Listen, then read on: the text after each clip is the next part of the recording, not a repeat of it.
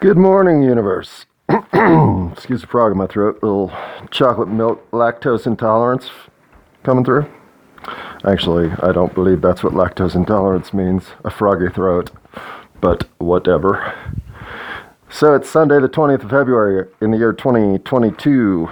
That's 2022 in case that's confusing. It is 11:28 and being Sunday morning, that means I just got back from church, and that's never been a true statement. Actually, one time I went to church. One time, with one girl who told me that I needed to get more God in my life. Turned out she needed to get more John in her life, so touche, God. One up to you there, didn't I? All right, so here we are. Episode 30 of C.Wut.Ahapnd.Wuz, and I thought first I might want to explain why I threw an A in front of happened in my titling of the album. Laura, wherever you are, you were a good friend and a fun person to hang out with, and you had a phrase that I used to love to mimic, which was C.Wut.Ahapnd.Wuz. And I liked that phrase so much, I turned it into my second album. So, as a nod to my friend Laura from my past, hello Laura, you're the balls, and I mean that quite femininely. So here we are reviewing all the mistakes I made in the last 10 episodes, going back to the review episode that was episode 20 through episode 29. And I do listen to myself, so I gotta say, here's another way that the universe is just flip-flop for me. It always concerned me way too much in my past, being found out that I was making mistakes, or being noted for having made errors, or being less than A+. I was told my whole life that I had A+ in me, and so anything less was me doing not my best effort. And I firmly believed this. And honestly, if there's anything that I learned to think wrongly that hurt my life, this might be it. Because if you believe you're capable of A+ work, and therefore will never show the world anything but your A+ work, you're never going to show the world much work. In fact, you might not show the world any work. Because you'll be so fearful of being judged as less than perfect that you won't want to demonstrate anything you've done. At least, that's how it worked out for me. So, as I do listen to myself, stumble and bumble and make all kinds of mistakes across the entire swath of recordings I've made so far, my instinct was to put together a mea culpa for all of it. Whatever tactical error, grammatical error, word mistake, word insertion, whatever flip-flop, flippity-flub that's sitting in those past recordings, I was going to literally list out on a yellow pad all of them and address them all. But I am not going to do that. Because, so what? Yeah, there's some mistakes back there. And there's some that I, frankly, especially things like calling Einstein aligned with the theory of non-locality. I mean, there are certain things that are just flat out 180 degrees wrong in those recordings. All I'm going to say is, I ask your forgiveness. This is not easy. I just get on here and talk. I don't have notes. Well, I do have notes today because I do go listen through the last 10 episodes and make a list of all the shit I've screwed up. So I do have a list today, but no other time do I have a list. And most of the time I have no idea what I'm going to even talk about. Some days I come in and think, well, today I'm going to talk about work because this happened. And I do, but the rest of the time, that's not happening. I've never thought about why we have a 7-day week until 2 days ago. This never even crossed my mind. I don't even care. That is stoner thought. That is, I have nothing to think about. But why do we have 5 fingers but not a 5-day week? And pretty soon, I'm bubbling the whole thing over. It's just the way it goes for me. And yet, as I listen to that recording, I'm like, yeah, why do we have a 7-day week? And so I'll live with all the mistakes because throughout my life, in some small way, I always wished I had been carrying around a microcassette recorder to just speak into my genius moments, so they didn't fleet away with 7 minutes of non-thought. So I don't know if any of you saw that movie Night Shift with Michael Keaton and Henry Winkler and Shelley Long. I can't remember Michael Keaton's character's name, but he does this. He carries a micro cassette recorder because he's got too many genius moments that he's got to keep track of. Well, yes, believe it or not, that character and I probably have way more in common than I'd like to admit. But if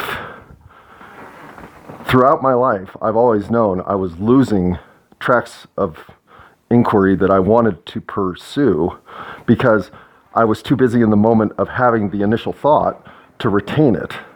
Well, conversation constantly every day into this Samsung Galaxy S4 through my Princess Leia headphones because I just could not tolerate the new headset. I will be working on that. But having... Oh crap, did I lose my train of thought? No, but having made these recordings day after day after day after day, essentially for the first time in my life, having what is the equivalent of a diary, I have found that I'm keeping track of a lot more of those quirky thoughts. This thing about the week could easily have been a distraction that I never pursued, but now it really does have me intrigued. Again, I'm fascinated by the levers of power and the systems they created that enabled the paradigm we live in today, and how that paradigm both subconsciously and consciously turns us into things that we aren't. That's kind of my thing, right? And how can you live 52 years in a world where 7-day weeks are the norm and never think, well, why is it a 7-day week? How did I get this far without ever actually having that thought until 2 days ago? Well, I don't know, because so much of what we just get used to, we accept as the way it is and always has been in the best way it could possibly be. This has already been vetted out. There were people before us that thought long and hard about this and came up with this, so this is the way it is. This is the best we got. You just get used to it, right? And again, in this city called Kappa, I am not sitting in a coffee house. One, because I don't drink coffee.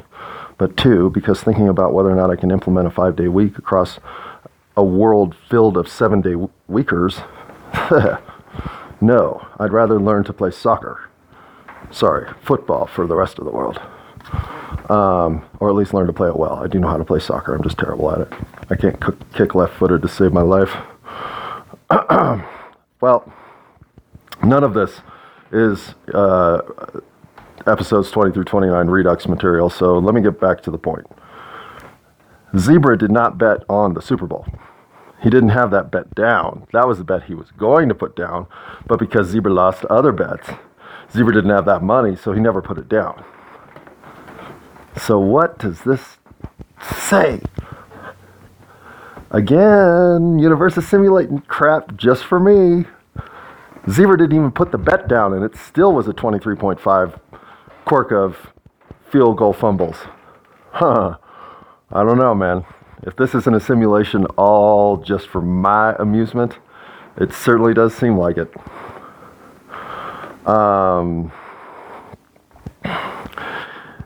The other thing about listening back on all these, and if anybody who is currently listening to this has done the same, then I imagine you wonder, how do you tighten up the nonsense, right? Or at least I wonder that.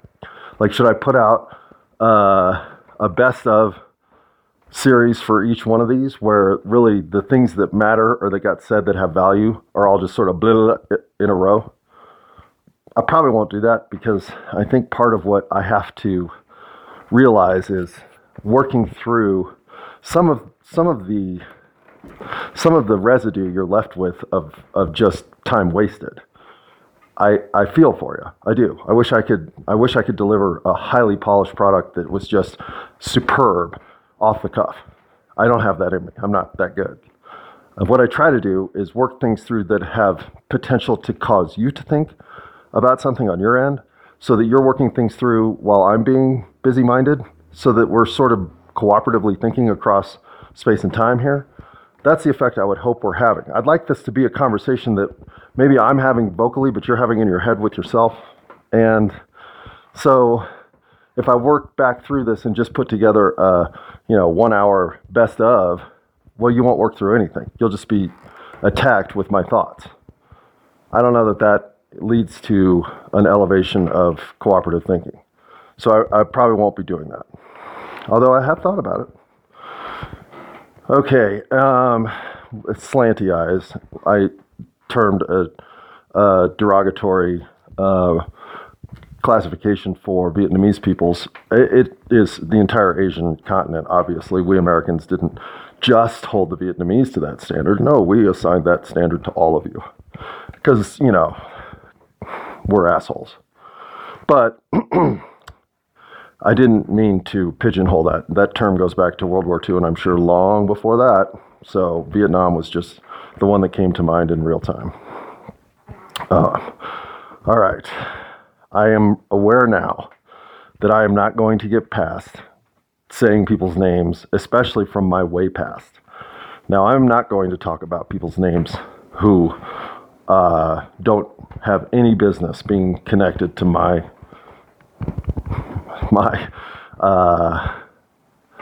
confession. But, Chris Robinson, if I ever see you again, everything I said in that recording I would say to your face, probably for the first time ever, but having deserved it for 40 years, well, that name I don't mind, nor do I mind any of the other names from my way back childhood. Those are all my favorite people. Those are the people I grew up with. Like, don't be internet weird here. I'm going to say some people's real names, and you're going to just leave them alone, all of you. Just like I would do if you were doing the same thing for me. And I can't imagine that there are enough people that are going to listen to this, beyond my mom and my cousins, that would ever have enough interest to target anybody spoken about in these stories and scenarios. If you are that person, first of all, I forgive you for having such terrible thoughts, but I don't understand you for having them. And so I'm going to ask you to be kind and do the one thing that makes the most sense here. Learn and move on and appreciate that we're all trying to do better here. And I'm not sure nagi is that fifth flavor. I know it is the Japanese eel, but I don't care. I'm just moving past that because that's how little I care. My other great idea, how you going to be, I've always, and I've spoken about this before, but I'm going to speak about it one more time because I brought it up casually, didn't clarify. But I've always thought that I hate we ask people, how have you been? How's it going? How are things? We ask people questions about how their immediate past has been. What's life doing to you right now? What is it looking like in your field of vision from the things you've just experienced? Instead of, how's it looking forward? We have no choice about what's just happened because it's happened. We have all choice about what's going to be. So to me, the question as people are saying goodbye isn't, or saying even hello, isn't, how are you doing? It's, how are you going to be? Because then, if there's some sort of immediate impending concern, well, hey, I'm here, maybe I can help. How are you going to be? How are you going to be? That's my other great idea. That and manipulating the weak structure. And I might have another two great ideas out there that I don't know about yet that will form in this recording. And again, I look forward to them if they're there. Okay, I talk about not wanting to be told I've done A+ work, even if I've done A+ work. Here's the thing. I judge my work according to my own scale of A to Z. And so if you tell me I did an A+ job and I don't think I did, I'm liable to tell you why I think you're too easily impressed. What I don't like is never being recognized for coming through just on doing the work that needs to get done.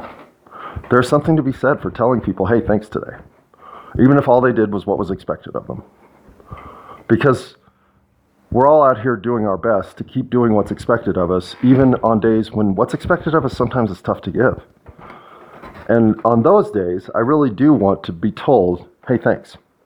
Because on those days, it levels out whatever little tiny bit of angst I might build up for never getting told, hey, thanks. And it's funny because last night, the person who I feel like has given me the least hey, thankses in situations that they were deserved, came over and asked me if I thought I was getting recognized enough for all the hard work I gave. And I said to her, well, I do now, because to me that was as good a hey thanks as I need to work with her for a year. She gave it to me in one sentence. And honestly, I figured this was just one of those people who was always going to say, hey, why isn't that clean enough? Okay, there are people like that in the world. And she totally gave me a 180. So, what should I call this manager? I am going to call her Smiley Face. And Smiley Face, hey, thanks. And here's the thing about A+ work, right? Is it ever A+ work? Could it ever be so good it couldn't be better? I don't know. There's even a few mistakes in Star Wars, right? Now, I think another thing about being noticed for regular work, at least where I'm super sensitive here, is in some way, I've always known that I was a house of cards waiting to be blown over. And if you're not noticing that I do my best every day to give you what I can, the day that I completely go sideways could come faster than the day that I want it to come. I don't know. I'm not in any way fearing that I'm going to go sideways again. But I think my history of choking and my fear of letting people down at times meant that more than anything, what I really needed to do was hear that I did the regular work okay. I'll get into this more because I'm really starting to work this out. But I think that's a trail on which a lot of my quirkiness was cleared and allowed to flourish.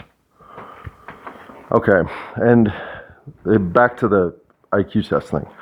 I didn't even mention this, but the fact that who wrote Faust determines how smart you are, to me, is problematic. Because it has nothing to do with how smart you are. It has to do with how much cultural exposure you've had at the high level of what we consider intellectual capacity. Those who haven't had that exposure are less smart. Bullshit. Bullshit. So the fact that that is even a question, to me, negates the value of using the IQ test to determine your intelligence.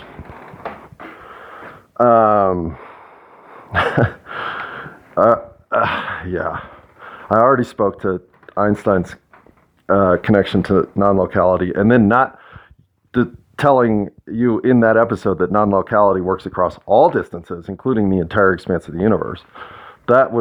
Those are the two major mistakes in that episode that make that episode almost not make sense, especially if you know what the fuck I'm talking about. And can I redo that episode because I realize those mistakes sit there and they contaminate the episode? If anything, they pass misinformation on. Isn't it my obligation to go fix that? I don't know. In fact, if there's ever a time when I might want to be able to record a preamble to say, I do not like to change the things that I've recorded, but I also do not like to misinform. So in the following episode, you're going to hear these two mistakes made. Please understand that I should have corrected them in real time and didn't. So you are being told now that they are mistakes so that you don't pass them along. It seems like the responsible thing to do, right? Just like the responsible thing for Cubs Nation to do. And maybe they've done this because I don't keep track of Cubs Nation like I keep track of, well, I don't keep track of any of those nations. When did that become a thing anyway? But listen, Cubs fans, Steve Bartman did what every single one of us would have done in the same situation. He caught a goddamn foul ball. Now, could Moises Alou have gotten that ball? Maybe. Was it Moises Alou? I think it was. I'm not positive on that. But okay, yeah, he's a great athlete. He could have jumped into the stands and gotten the ball, maybe. Steve Bartman deserves better.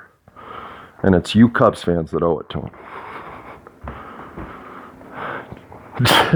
And you know my favorite moment in comedy is one moment. It is Bill Burr facing down a hostile crowd in Philadelphia. It's my favorite moment in comedy. And it's not even really comedy. But it's Bill Burr being the most Bill Burriest Bill Burr ever was. And I love Bill Burr. Bill Burr's one of the funniest people on the planet. And he took on the entire city of Philadelphia in a hostile mood, and he won! If that doesn't make you proud of Bill Burr, what would? Just like I left somebody specific off that list. So I'm going to address him now. Because in many ways, it's hypocritical to have left him off the list. And yeah, I talk about Bill Cosby. Oh, do I not understand Bill Cosby, and yet do I also understand him? Because what was that night, my freshman year, about? Well, it was about not caring what sort of side of the equation the woman was experiencing, and only caring about the side of the equation I was experiencing. Nobody has taken that to a more disgusting level than Bill Cosby, at least no one that I know of. And I mean, this is Bill Cosby, one of the 10 funniest men ever to live. And he has to drug women and date rape them because he can't be his real self with them. He's not magnetic enough of a personality to get laid by beautiful women. He doesn't have the kind of cultural status and reputation to haul in a bevy of babes. What in Bill Cosby is broken that he does what he did? I don't know. I really don't. But I can't not forgive Bill Cosby's weakness, or else I can't ask you to forgive mine. I know it's sliding scales of treachery here, but how far away from what I did is Bill Cosby's maneuvering? From my point of view, it's not very far away, because it is exactly the same self-loathing, disregarding sense of existence that enables both actions to occur. You're not on my list for a reason, Mr. Cosby. I think you're one of the 10 funniest men in history. But until you come correct, well, you're too inhuman to include in my group of the greatest humans. But two humans who are not too inhuman to include in the list of greatest humans are Scott and James, and much like Andrew, they deserve their own episodes. So someday, I'll get to them. And I'll also get to Tom Jung and Ken Jew, because those two guys, as my next group of best friends, had a huge influence on me, and stayed my best friends through senior year of high school. So those are the 5 that brought me alive, and now I will strive to not take a dive. That's all I got. All right, what was ingenious about Ann and Arnie's idea? What do the successful want more than anything for their children? Well, they want their success. That's why they'll buy their way into Harvard, right? But imagine, and a lot of these kids have been there for three summers. There were 3 years. You could be 15, 16, or 17 to come to the camp. So send your kid for 6 weeks to Massachusetts, where they are surrounded by students from Yale, Harvard, Princeton, Dartmouth, you name it. These kids are going to go hang out with the college kids at the premier institutions. And they're going to do it for 6 weeks. And they're going to make friends with these people. They're going to learn how these people got into Harvard. They're going to learn all of the things necessary to be successful at the level that these kids are successful. And these counselors were among the most successful of the successful. It was ingenious. And I'm sure it's still going on. It's a great idea, especially in a society motivated by who's got the most and who's on top, and yada yada. Now, I do like my Freudian slips where I call things like Newton, Massachusetts, Newtown. Huh, where'd that come from? The day students paying for activities was BS because nobody else had to do it. All the overnight students just signed up for whatever activity they wanted to sign up for. That was part of the package. Day students had a price tag for every activity they wanted to participate in. Because again, they were on scholarship, so they hadn't paid for their activities. I also got that changed. I just forgot to mention it. On my hall, my freshman year, the math sounds wonky because you might not be realizing I was adding myself in. On a hall of 12 people, there was my RA, a junior, who was quite sophisticated and had experienced more of the world than even Johnny. There was a sophomore who was in the same category. There was Johnny. And then there were 9, I'm going to guess, virgins. I don't know this of my freshman hall. I'm just assuming. Let's face it. Look at you guys. And so that's it. That's how that math works out. I once made someone a calendar. Oh, yeah. What's funny is I even made somebody a calendar one time. Thinking about all this 7-day week stuff. I made somebody a 365-day calendar out of construction paper and ink pens. And I had all the holidays, like of our, whatever we'd done together. It was like the second year we were together. And it was our anniversary present. So the calendar went from the day we met till that day the next year. Anyway, that's probably the best gift I ever gave somebody, if I'm being honest. One of the worst gifts I ever gave somebody recently, though, was giving one of my coworkers, who I will call, what should I call him? Hell yeah. I'm going to call this coworker Hell yeah. Well, I made Hell yeah listen to my Constitution State recording. And Hell yeah is the nicest person. I aspire to be as upbeat and good natured as Hell yeah. That's why I'm calling him Hell yeah. And I knew I had to play that episode for somebody who didn't know me, had never heard me. I needed to know that I hadn't created something that had to be thrown against the wall. And he gave me that space to play it, but that's not a gift, that's a burden. And thank you, Hell yeah, for at least listening. But my whole point is, I'm not sure what happened that day. Something happened. What I want to know is why the media, what happened to investigative journalism? Why did that have to fall on the shoulder of people like Marty Leeds? He admits he's not an investigative journalist. That's not what he does. What do investigative journalists do now?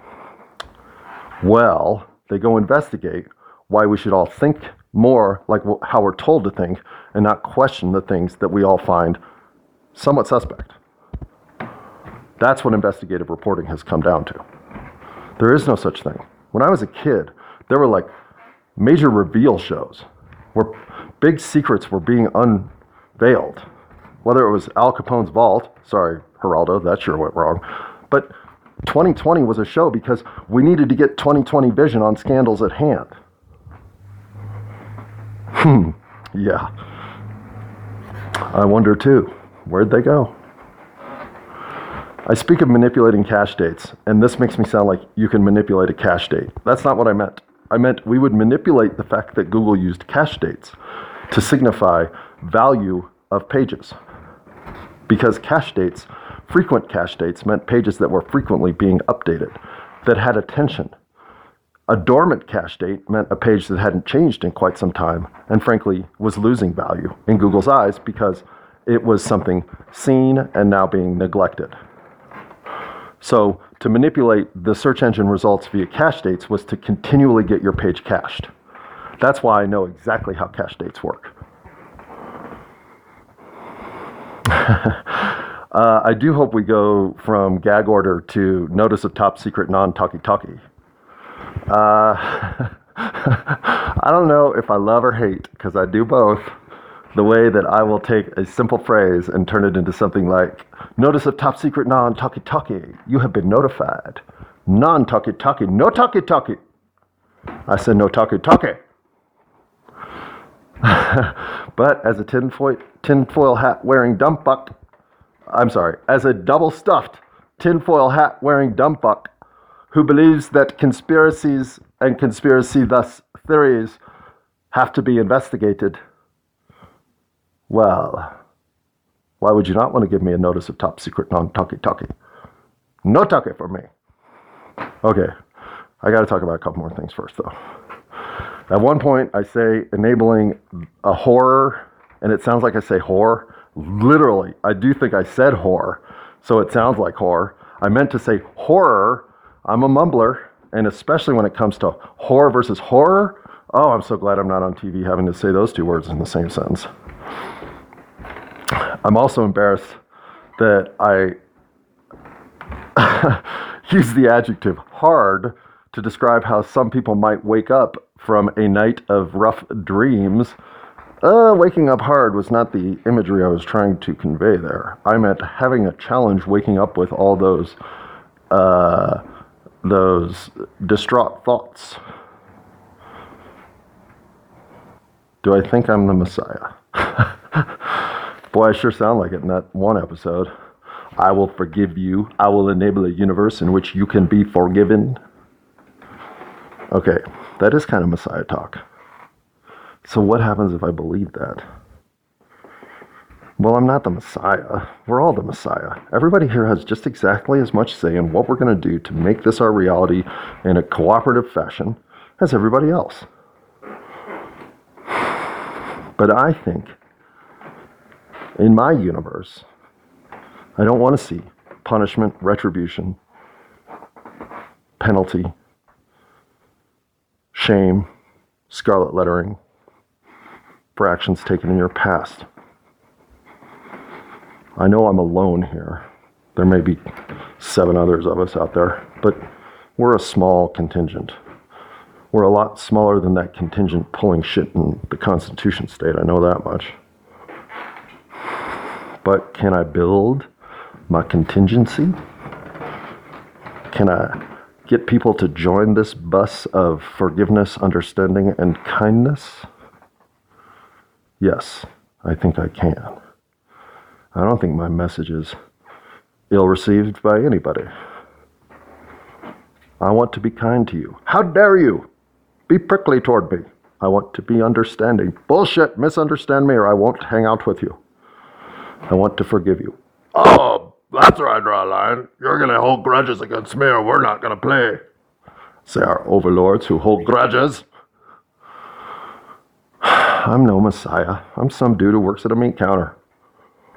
I can barely pay my bills. I've got dog poop in my yard I need to pick up. I've got a cat who literally has a red spot scab on her that makes me feel sorry for her every time I see her. Does that sound like the Messiah? I'm just a dude trying to explain that I think this all matters. How we treat each other matters. How we decide we want this to work out matters. What we let slip by without really standing up and saying, hey, wait a second, I care about that. It matters. How much doubt we have to live with. How much disruption that brings our lives. It matters. I always took these things for granted. I was the nihilistic, anarchistic, denialistic prick that I speak to when I ask, is that you? I admit, when I got to the end of the road of the Constitution state shenanigans, I realized I was looking into the face of me. For I know I have it in me to have pulled that maneuver. In fact, in some ways, some versions of me would have considered that my seminal moment in life. But I'd have been wrong. How can I see that now? I don't know. But I know it. And I know I'm right there. That's plainly wrong. So, nope, not the Messiah. Just a dude trying to live a better life. And trying to enable that for everybody in my orbit. And that includes anybody listening to this. I love you all. I've never for one moment doubted that we can do this. But we're in it together. And if you don't believe that, well, that's what I'm here to tell you. Keep listening. Sooner or later, it'll all make sense.